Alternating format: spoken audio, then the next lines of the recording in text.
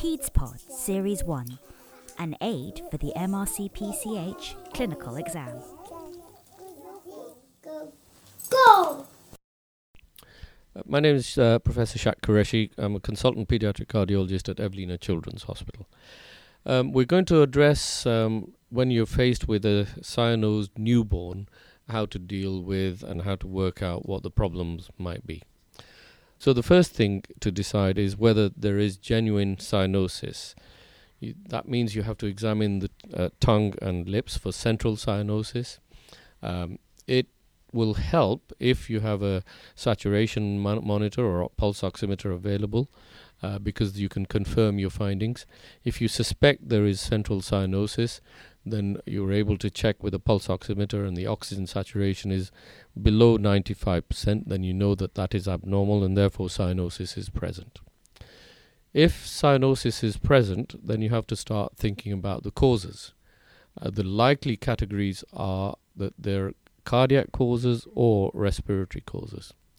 So, if we want to sort out or differentiate between the two, cardiac cause is likely for the cyanosis if the baby is full term, if the baby has mild tachypnea but no respiratory distress, if when you're examining the baby there may be murmurs, if you're able to do blood gas or a result is available.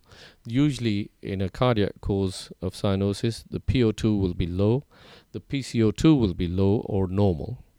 And you have to then confirm these findings with a hyperoxia test, and I'll come back to that. The alternative is respiratory causes, and cyanosis from respiratory causes is more likely if the baby is preterm, if there is respiratory distress present. If you have the chest x-ray available, then the lung fields may be ground glass or certainly abnormal. If you have blood gases available, the PO2 will be low, but the PCO2 will either be high or normal. And hyperoxia test will help differentiate between the cardiac and the respiratory cause. Now, if you were doing a hyperoxia test, there is a complex way of doing it and there is a relatively simple way of doing it. The slightly complex way of doing it is that you have to have adequate or good quality intravenous access. You have to monitor the oxygen saturations continuously. You do the baseline blood gas from the right arm, the right radial artery, then give 100% oxygen for 10 minutes and repeat blood gas from the right radial artery.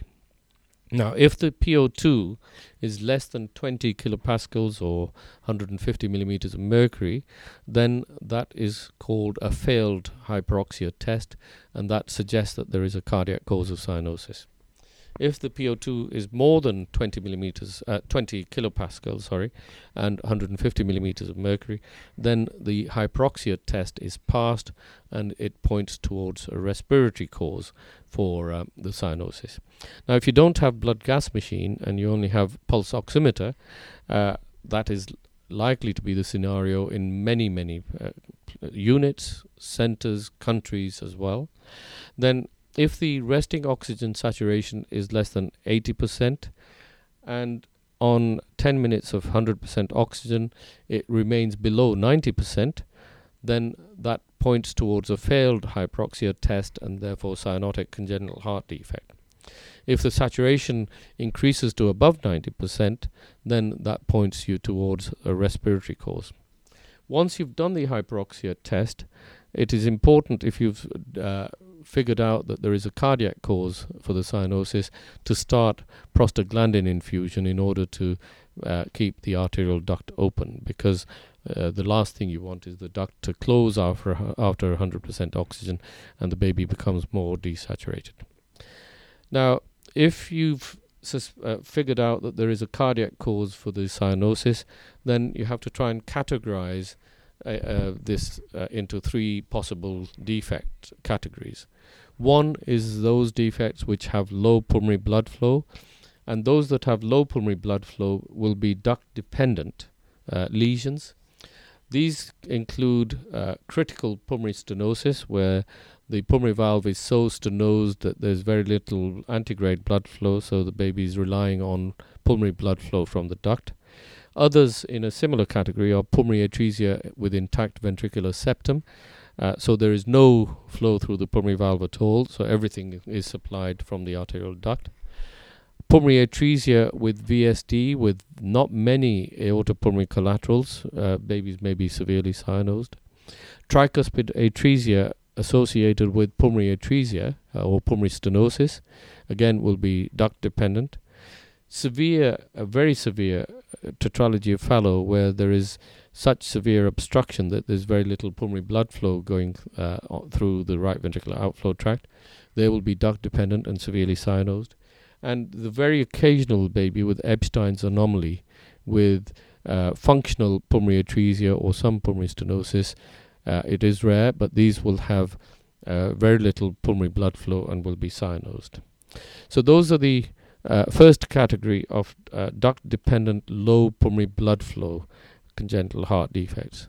The second category is really single defect, which is transposition of the great arteries, where there are two parallel circulations which rely on some mixing at the atrial septal level through either an ASD or atrial septal defect or patent foramen ovale. And so that defect will also be duct dependent, but you should be able to sort that out from the findings. And the third category are the common mixing lesions, such as double inlet left ventricle, where the oxygenated blood as well as deoxygenated blood mix in the ventricle, and that ventricle then supplies both the aortic flow as well as the pulmonary flow. So not surprisingly, there will be cyanosis related to those defects. So those are the ways to deal with cyanosed newborns. It is important to try and work out which category of heart defects you're likely to be encountering, because each of them require either urgent treatment or less urgent treatment.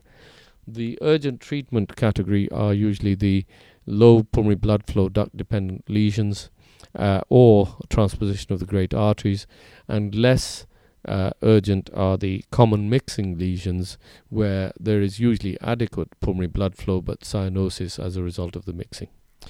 So most of these cyanosed newborns should be relatively easy to deal with in terms of diagnosis and management.